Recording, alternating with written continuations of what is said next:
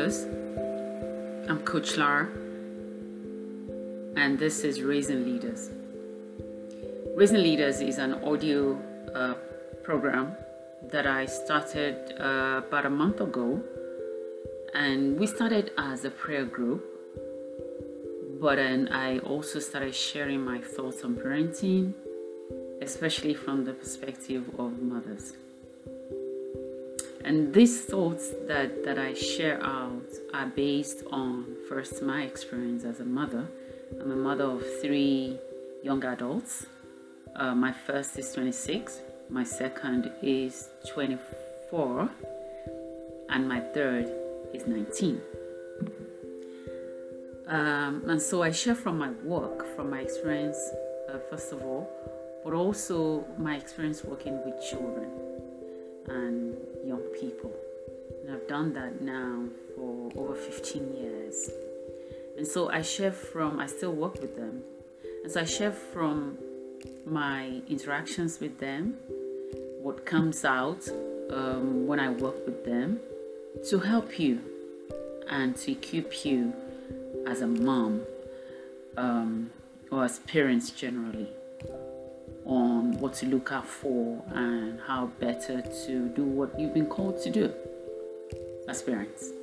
So today, my topic is anger in children. Why are children angry today? First of all, I want to say that children are empty canvases, at least until about the age of 1, when they begin to pick up, things they hear, things they see, innuendos around them, and they begin to act it. And so pretty much when something seems to be going wrong with our children, most of us, at least most parents that I've worked with, look inwards and say, where did I go wrong? And I know I've asked myself that question too. Where did I go wrong? What did I do? Because quite honestly, most of what goes wrong in our children can pretty much be traced back to us. And so I'm coming from the place of the benefits of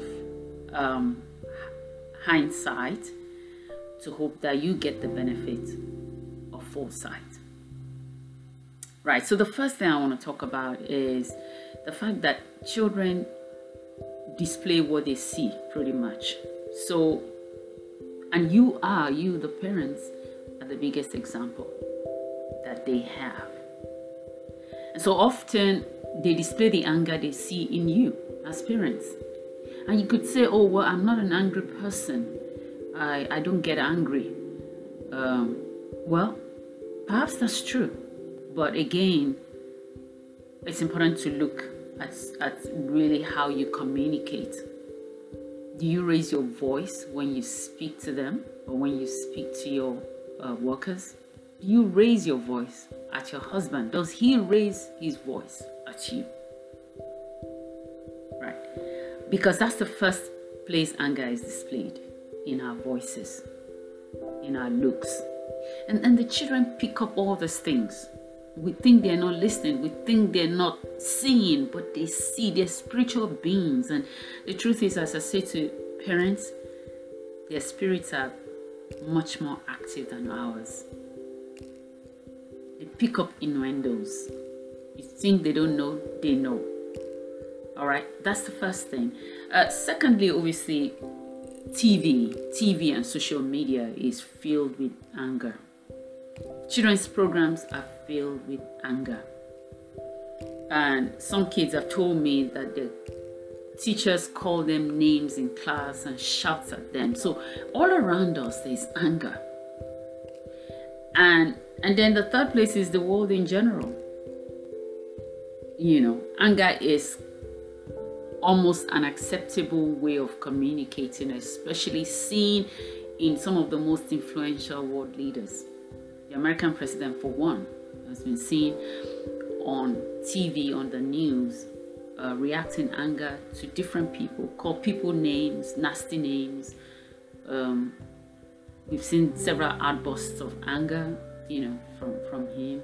And then not just him, it's almost as if anger is now an acceptable way of communicating. And so you want to carefully watch your children picking up on all of this. Second big reason, and so the first one I talked about was in the, they display what they see. So the second one obviously is confusion. Sometimes children are angry because they're confused. There are things going on within them that they're trying to work out. Yeah, it could be things happening in them or to them, but it could also be things happening in the home that they're trying to work out. They're trying to get, an answer to. They're not sure what it is. And you're not talking to them about it because you think it's not their business. But it is their business. If you're moving homes, it's their business. You need to talk to them about it. If they need to change school, it's their business. You need to talk to them about it first. Right. The third one, again, is pressure, expectations. Before I go there quickly, I was working with a child a couple of years ago on anger and a few other things, but anger was a big issue. And he said to me, he said, why is everyone surprised that I'm angry when my dad is an angry man?